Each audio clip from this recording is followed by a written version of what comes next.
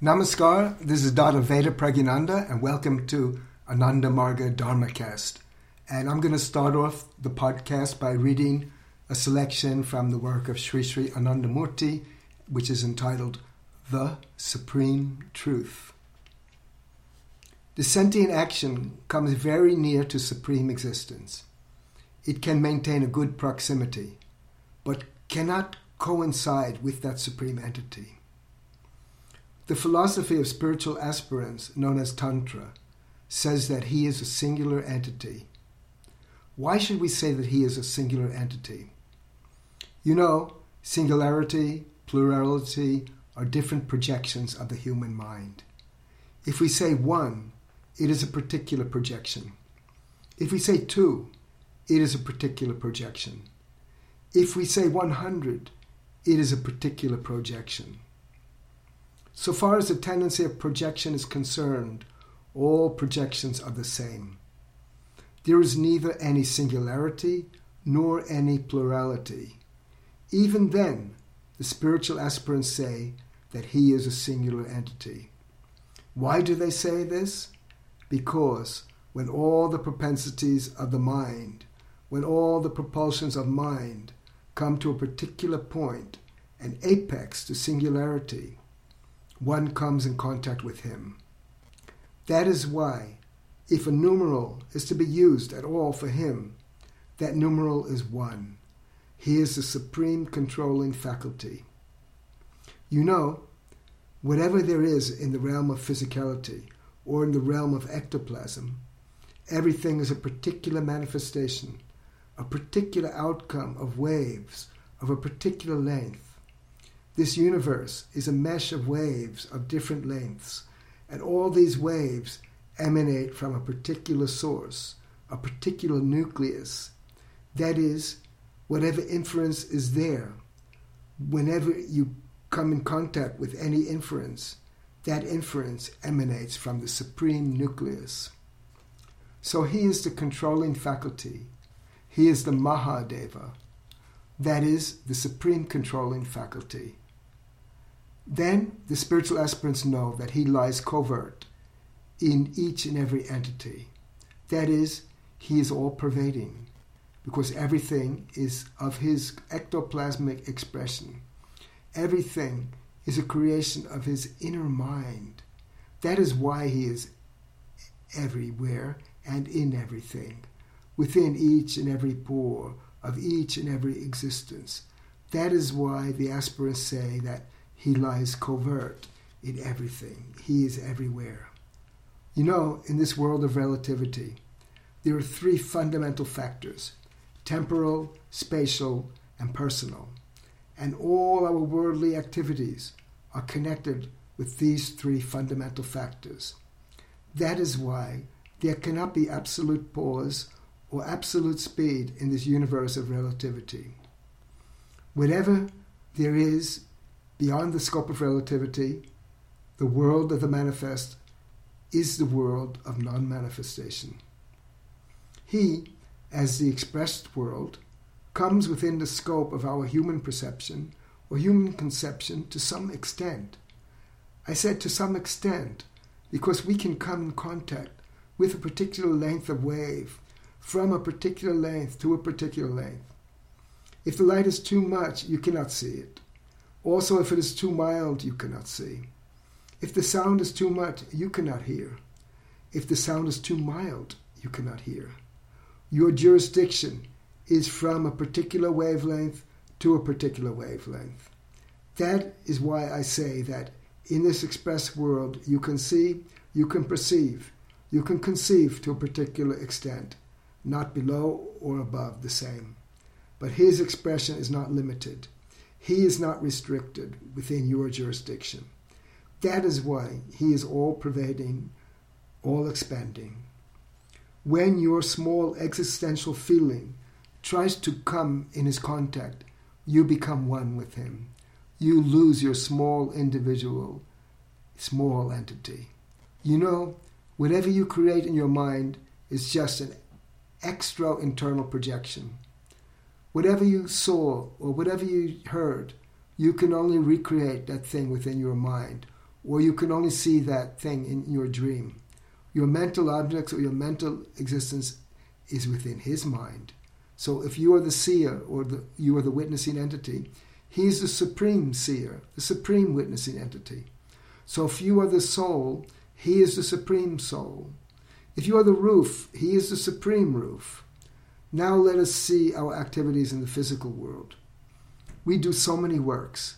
We think that we are doing so many works. Actually, a man does not do anything, cannot do anything, without getting any energy from him. You say, I give it. I'm a strong man. I'm a healthy man. Where did you get that energy from? You get that energy from air, from water, from fruits, from food. Thus, you are neither the creator of energy nor the owner of energy. You take these energies with your vital energy. You do. Doing means action. What is action? Action means change of place. This part is here. Change the position, and we will say that an action is done.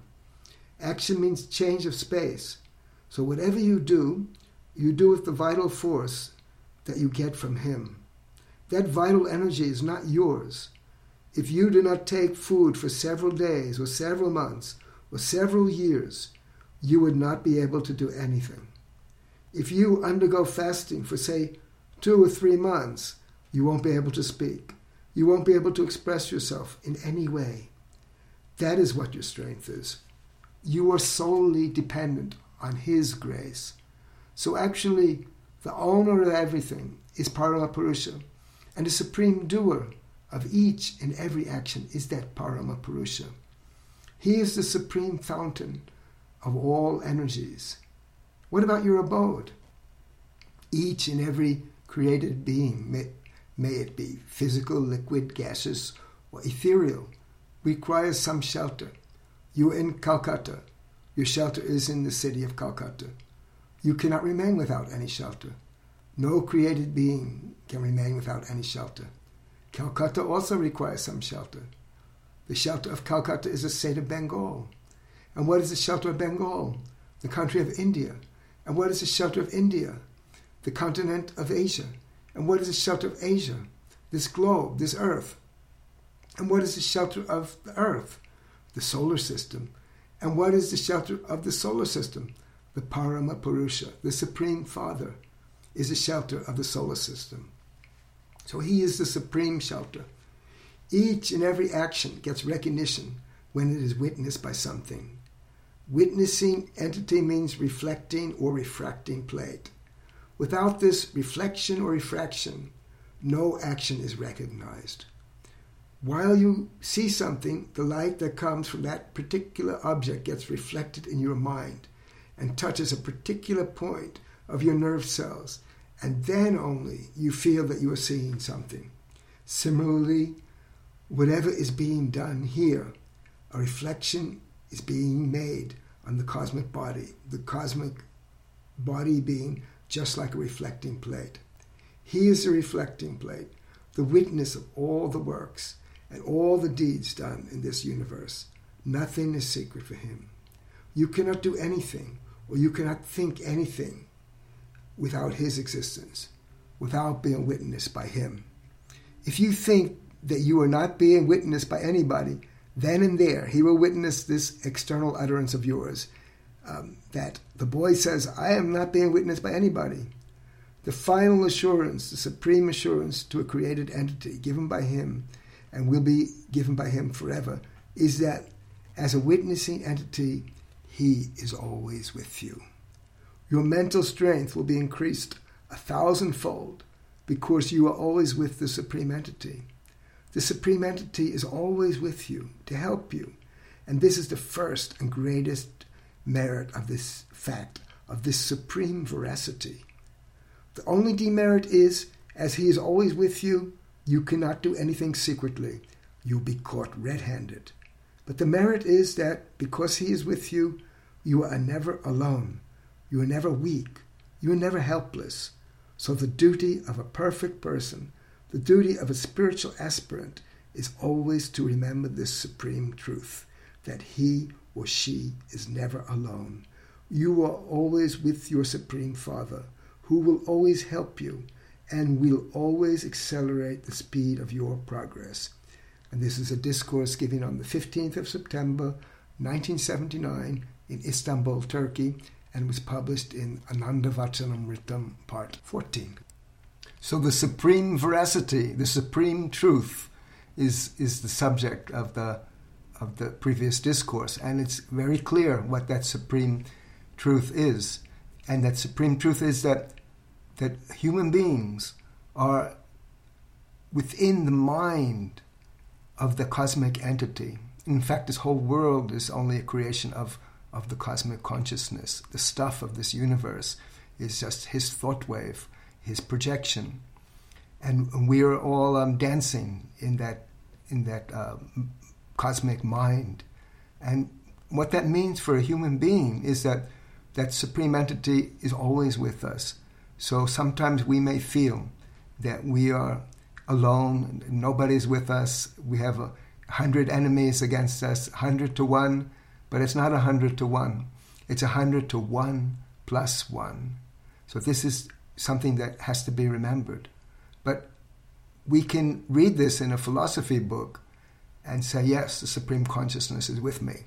But then we go out in the street and then things start to happen and we forget that Supreme Consciousness. So the remedy for that forgetfulness that we have is what is the job of meditation. That's what meditation is all about, is to remember certain things. So what are those certain things that we have to remember? We have to remember that we are not just a sack of skin and bone. And we are not just an animal that lost some of the hair, so it's the naked ape. No, we have something greater than that. So what does the yogi say about the human condition? The yogi says that any human being can say, I exist. I exist. So what is this I exist? This is our mind working. And then we can say, I know I exist. I know I exist. And this, we have another I here. We had I exist is our mind. The ego is going on there. But we have I know I exist. And this is the witness of the mind. It's the soul. So I know I exist. And the work in meditation is to commune with that I of I know I exist. And be there, and not in just this I exist mind. In the mind, in our daily life, we have many ups and downs.